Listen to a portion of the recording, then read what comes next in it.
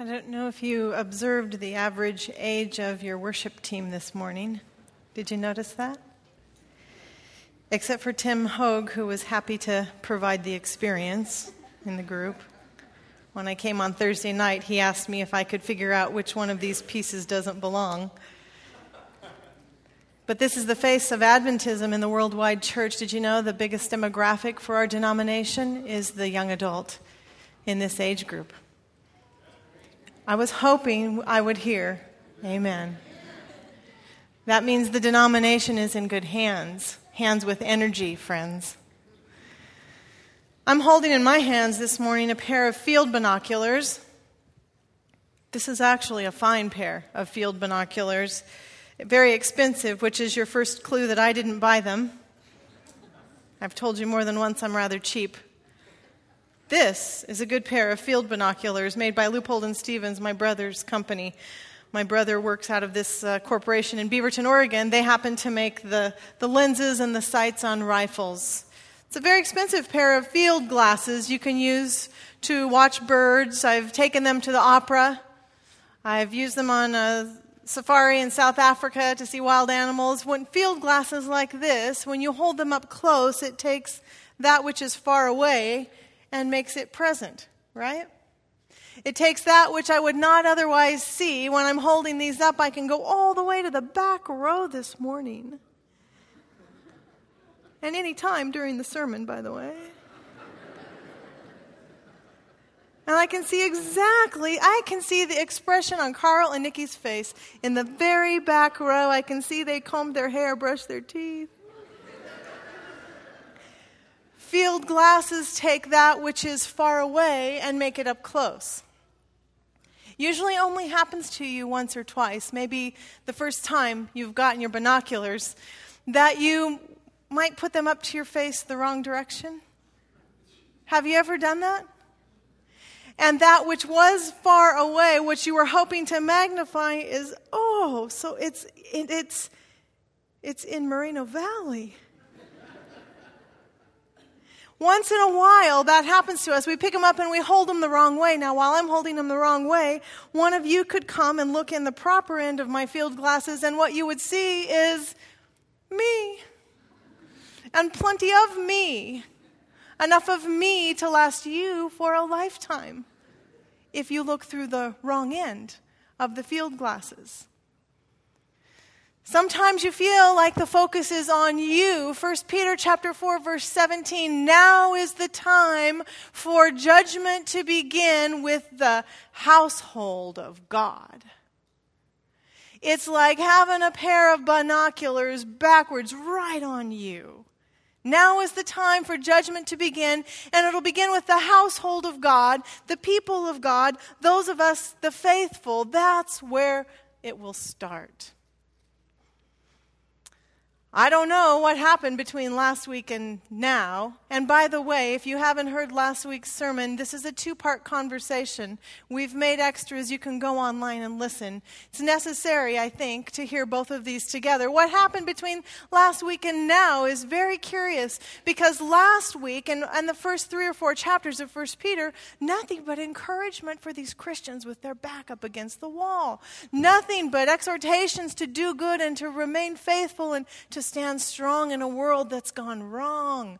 Nothing but more and more praise for them. And now today we hear judgment has come on the household of God. Forget the encouragement. Forget the exhortations to stand strong. Forget building them up now. It's like God looking backwards through binoculars on you. The judgments come right on you. And can you imagine if you're gathered in house churches there, living in the first century through all this persecution, can you imagine there you're gathered literally licking your own wounds and mending your body, and maybe a little frightful of the person sitting next to you, not so sure you'll even survive your own little worship service. Can you imagine you've come to be encouraged and lifted up, and you read the judgment is coming, and it's beginning with you, wounded, oppressed, persecuted people. When they hear the word judgment, I wonder for them in the first century if it's like us today. When we hear judgment, we most often hear punishment. Punishment. Or something bad is going to happen to the people who deserve it. I wonder if they heard it that way too. Not every time when we read judgment in the Bible ought we think a dishing out of a punishment. Just like not every time you read the word law ought you interpret the 10 Commandments. The judgment of God is coming, and it's starting with the household of God. I wonder if that instilled fear in them like it sometimes does in us. Now, I mentioned that you ought to listen to last week's conversation. I said something like this about suffering last week, and I said it with a strong conviction. I said, based upon what my study of 1 Peter, what we've been reading together, I do not believe we can teach any longer a theology of suffering that says God sends us our suffering. That, in fact, we must always and ought to correct this immediately and teach a theology rather that says God is not responsible for suffering and sending it to the world. God does not send you a trial and then stand back to see how you're going to handle it. God is not dishing out divine appointments and assignments to see who can take and how much trouble they can take and will they stand and how will you respond. The suffering in the world does not come from the hand of God, I said. And a few of you said, just like that. And I am still employed this week. So I'm going to continue the thought. This is not a popular thought, by the way. Turn on your Adventist news networks. Open your Bible study quarterly. Some of you sent me quotes from the quarterlies we study out of. What I'm saying to you, I realize is not popular. And I realize it isn't the leading voice of the day. And I'm just telling you, I've never felt more stronger about a conviction from the Bible, rarely, than I feel about this one. Suffering does not come from God. It's not a popular thing to say, and I speak with a little caution. Our youngest daughter, Elisa, said to me a few weeks ago when we were watching a televangelist, he was going, he was sweating, his fingers were out there in his Bible, and there was pounding, and there was screaming, and I was listening carefully, and she looked to me and said, "Mother, if you ever..."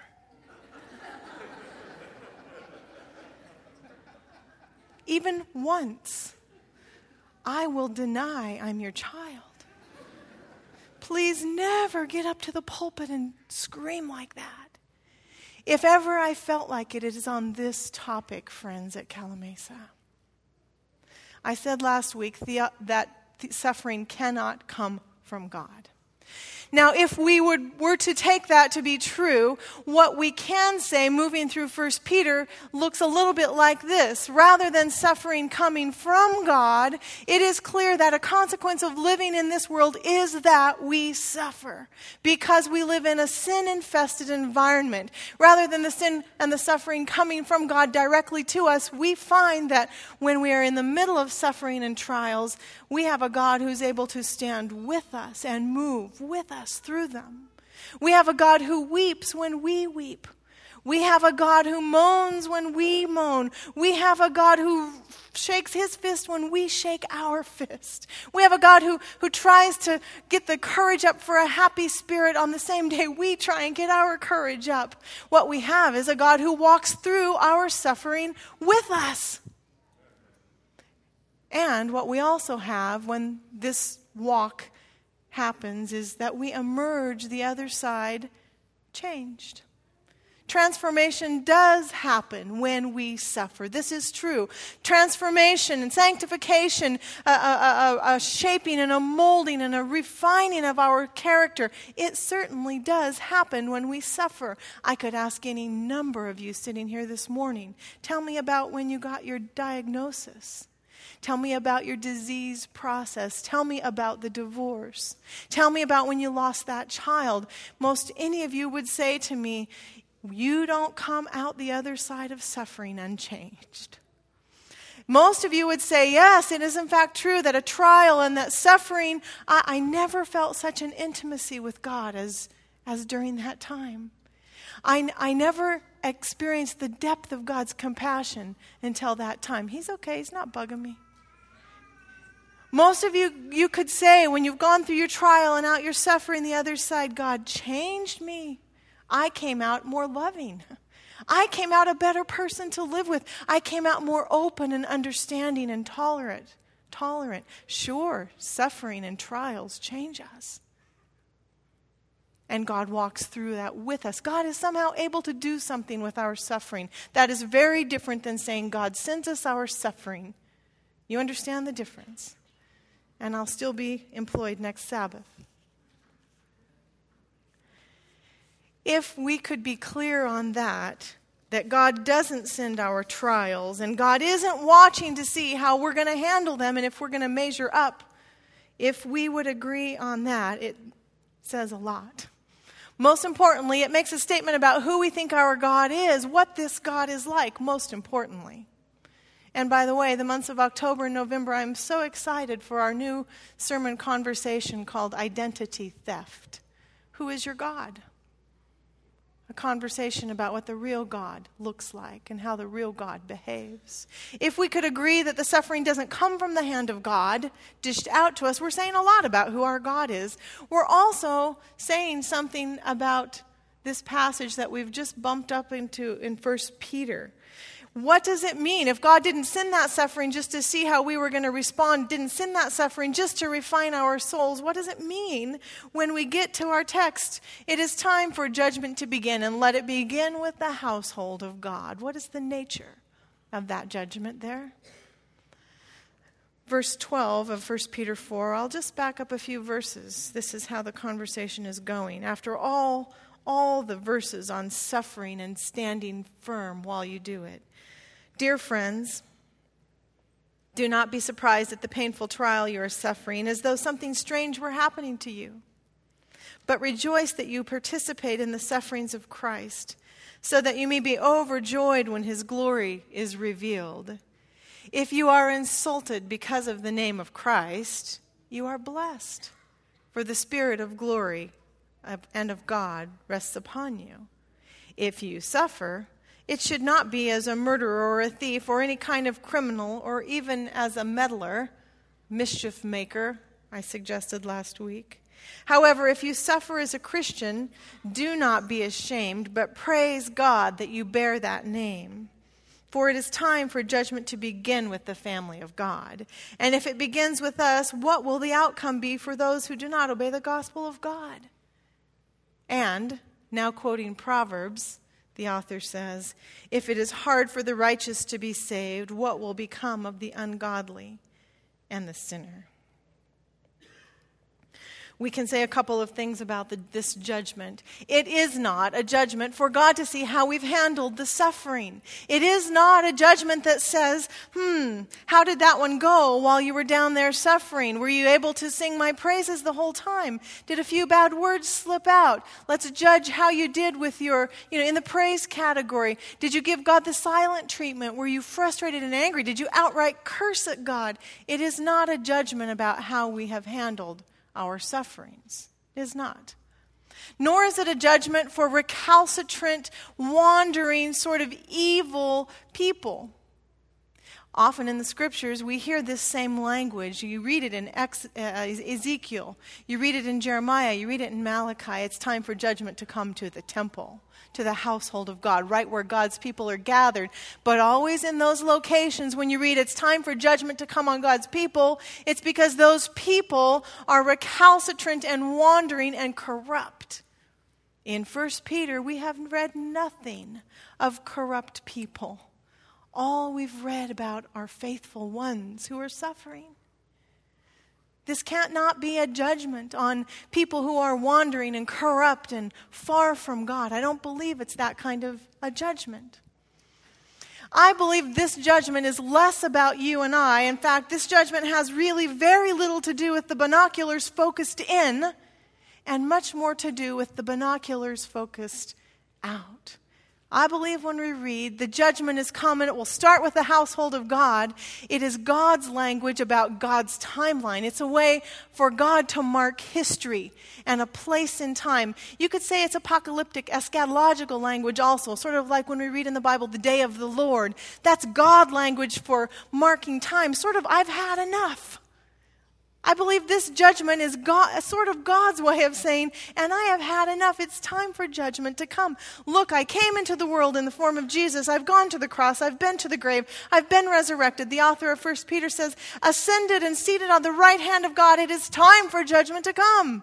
I see all your suffering. I'm sick of it too. It is time for judgment to come. I see that you are weary. I am weary too. It is time for judgment to come. When we read in 1 Peter 4, it's time for judgment to come, let it come to the house of God, it ought not make us frightened. It ought to make us delighted. It is God's expression, I have seen enough of your suffering too. I worry for my little denomination, 5th generation Seventh-day Adventist Christian, and I worry that we have entered an era where we have put the binoculars on us and inside of us. That when we read these texts, we are so sure they're about us and our internal purification, our internal process of sanctification. I worry that we've moved into a time in Adventist Christianity when we think getting everything perfectly right is how we ought to be now spending our time. 1 Peter has been so very clear several times. I'll just mention 3. 1 Peter has said multiple times, stay in the world and bear witness so that the glory of God can be revealed. Stay in the world and bear witness so that God's praises will be known. Stay in the world and bear witness, do good, choose good instead of evil, so that the goodness of God is apparent. It is so clear in 1 Peter that this is not about you and I getting things perfectly right. It's not about a judgment of our internal souls nearly as much as it is about staying in the world and making sure the world hears a witness for God. The binoculars are out in this passage. They're out on behalf of God. I worry as I listen to young Adventist Christians because it feels to me we're entering an era where ordering our internal holiness and our purity has become central conversation again in Adventist Christianity. And some of you lived a little longer, you thought we've been here already. I hear among young adult Adventist Christians conversation I don't ever remember living through in academy and in college. A concern and a worry over being perfect, that when God comes, He finds us perfect without blemish, and that maybe if I work hard enough and I do this and I order myself internally perfectly, God might find me pleasing when God comes. Do you hear that language again in Adventist Christianity? You don't have to listen too far and wide to hear it. We have entered an era where this is what people are talking about again. As if our entire focus ought to be getting in and out of the world as quick as possible so that we can preserve and protect and present ourselves holy to God without evil having touched us. Getting in and out of the world quickly. Now, maybe I've told you when we moved to Loma Linda, my father told us, you go there and you study and you get in and out quick because living in Loma Linda is like one foot in hell and the other one coming. Going to Southern California, that's like one foot's in hell and the other one's going to be there. You just get in and out quick, you kids. He lived here. He went to dental school here. You got to get in and out quick. That's Southern California. Evil. Here we sit 25 years later, 1 foot in. Get in and out of the world quickly so that we can keep ourselves pure and holy, so that we won't stumble. Find the purified locations along the way. I hope you'll allow me to talk this way as a committed Adventist Christian. Find Loma Linda and find the Loma Linda market and find your purified friends and find your academies and your churches, and don't stray too far. Even move out to the country, build some houses in Yucaipa or Calamasa. You could get a little further away from Loma Linda. Went to Stater Brothers, bought groceries a couple weeks ago. The clerk said to me, not in Loma Linda, up in Grand Terrace, oh, you're going to make haystacks, are you?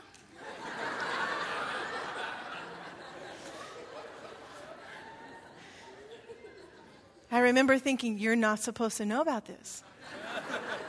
This is our little secret. Get in and out, buy your haystacks, your Fritos, your beans. Get in and out, go home, the Sabbath is coming. I hope you'll allow me to just live in this for a moment this morning. Because as I listen in the church, I am worried that we have turned the binoculars inward again in Adventist Christianity. So I'm listening to tapes my mother sent me this summer, prompted by a phone call after camp meeting where she lives. I just want to know, honey, because I've been to some meetings, is it really a sin for me to eat cheese? Is that really a problem? What do you think? Does the Bible really teach that? And now I have my sweet, dedicated mother, Christian all of her life, who's raised 4 pretty terrific kids, if I have to tell you. Committed, faithful, not perfect, committed and faithful. The trend of her life is headed that direction. And she could be 75 years old and be worried and wondering if this is a sin. And if she lays down tonight, if this is a problem. I worry for us in Adventist Christianity that we would turn the focus back inside. An internal, inward focus, absorbing ourselves, occupying our time with managing our own sins so that when God comes, God finds us holy. Managing sins has always been God's business, by the way, not ours. I'm concerned that we do this by an ethics of avoidance, getting in and out of the world as quickly as possible. But what I read in 1 Peter is not an ethics of avoidance. I read in 1 Peter, go into the world and stay there and bear witness. I read that there is more than avoiding evil, and there is plenty of it in the world. I read there's more than avoiding evil. A good, sanctified life is more than running from evil. It also includes running towards good. It also means embracing the good. Sanctified living means leaving the world a better place than I found it. Sanctified living means making a contribution in my world, not just avoiding the evil world I find myself in. Sanctified living is not necessarily fleeing from, but always includes fleeing towards and embracing something. So I read in 1 Peter a very clever way for God to transform and work on you and I. While we have the binoculars focused out in the world, because it's been very clear, stay in the world and bear witness and testify to God's goodness. While you're busy doing that with the binoculars focused out, you better believe God will be transforming your character. While you're not even thinking about it. While you're not even necessarily wondering about how to order yourself internally, while we're busy, engaged, embracing our world, God indeed will smooth out the rough places. God will change us. God will transform us. We will come out more sanctified and holy, and it'll happen because we've been in the world. Isn't that an amazing way for it to happen? The world, by the way, dangerous, full of evil. J.R. Tolkien, I love the line he says, what can men do with such hate? 1 Peter says, run towards it, embrace it, stay in the world. And while you're there, don't be surprised if God does sanctify you, if God does transform you, if God does change you.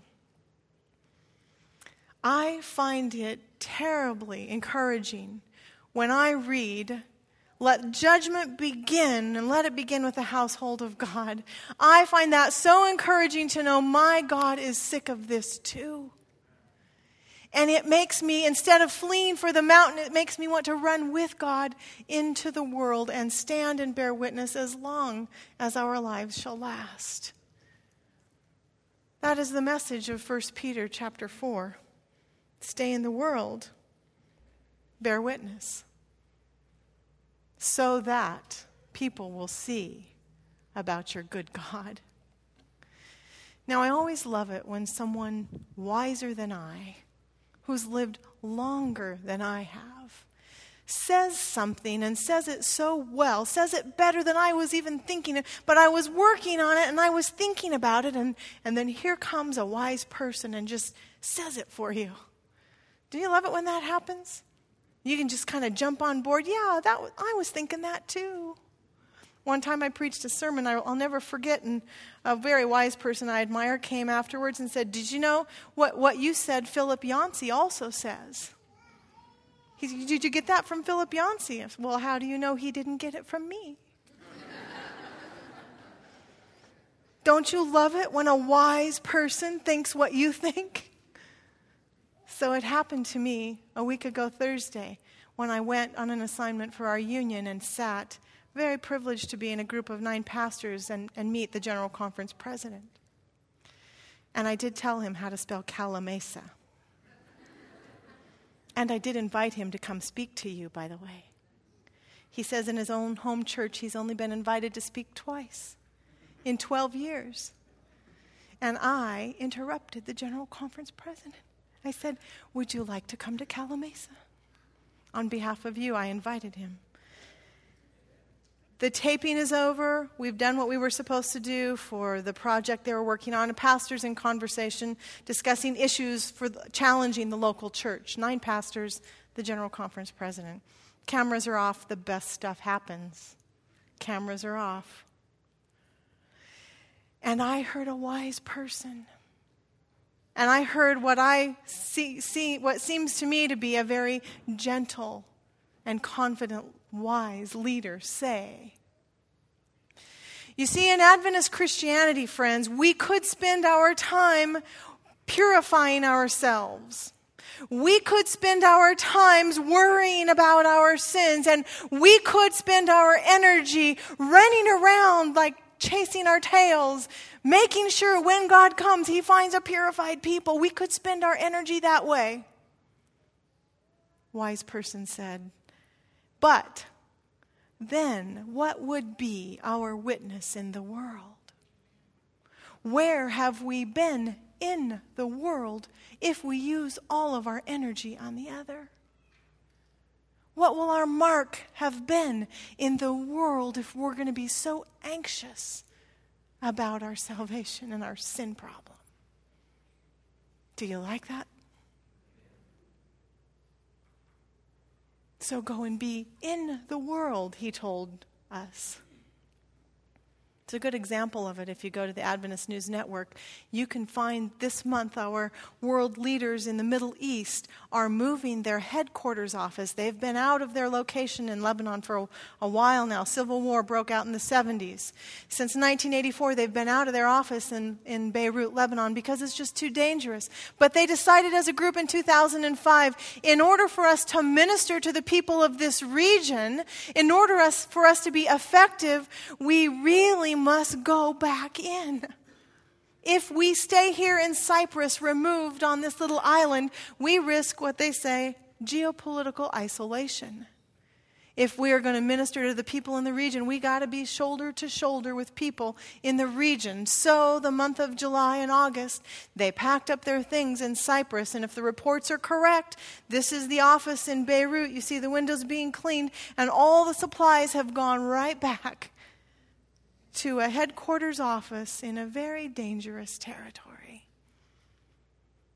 Go into the world and stand there. Go into the world and stay there. Go into the world and bear testimony. They're doing it in Beirut, Lebanon. I heard a report from a little church in Seattle this spring when I was up there. I believe a little church called the Berean Church. Tiny church. Seattle's a big city. They, every Sabbath when they have their church and they stay for potluck, when potluck's over, they all go to the kitchen and they begin making sack suppers, sack lunches, sandwiches and nuts and fruit and all of these things and little personal grooming kits, and they pack up cardboard boxes, not once a month, not twice a year, every single Sabbath, friends. This is what they do. And when it gets close to sundown and they have their prayer time together and they sing together and they all move out of the church into the streets of Seattle. Not just the streets, mind you, and not just the adults. They take their children too. Dark, rainy in Seattle. They go to the bridges and the overpasses, to the bridge people. They know now where these people live, tucked up underneath the bridges all around the city, downtown mostly, Pike's Market spread out. And this little church takes their little packets into a dangerous world on dark, drippy, wet Saturday nights with their children in tow and says, "Here, I'd just like to bear witness to a good God in your world." That is the invitation of 1 Peter.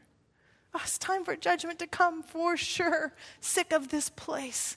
Until that happens, stand in your world and bear witness to a good, good God.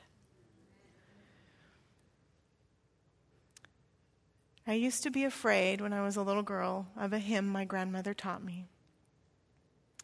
In times like these, you need a Savior. You know it, some of you. In times like these, be very sure your anchor holds and grips the solid rock. In times like these, you better be sure. And it used to scare me. Am I sure? Am I really sure? Is my anchor holding? Am I going to lose my place? Similar feeling you get sometimes when you read judgment in the Bible. Am I holding on tight enough? Now I study 1 Peter and I hear those words and I hear something completely different. It is such a dangerous world. Evil is alive.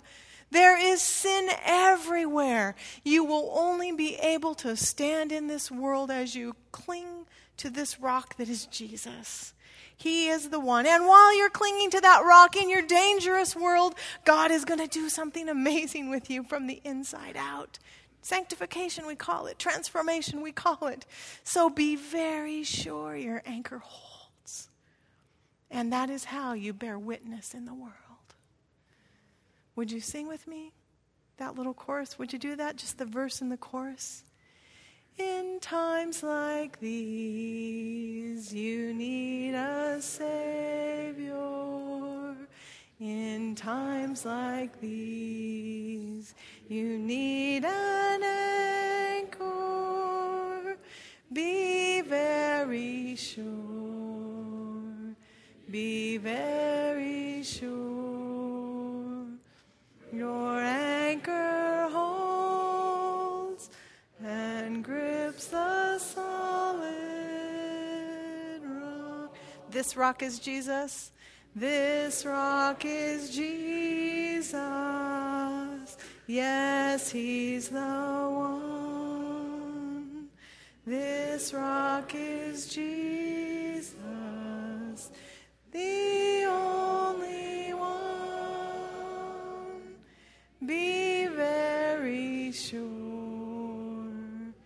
Be very sure.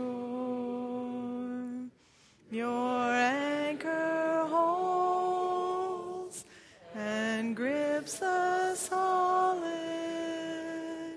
rock. So may the Lord bless you and keep you while we're absent one from the other this week. May you hold to that rock which holds you up in a dangerous world, ready to be transformed by your witness. In the name of Jesus we pray. Amen.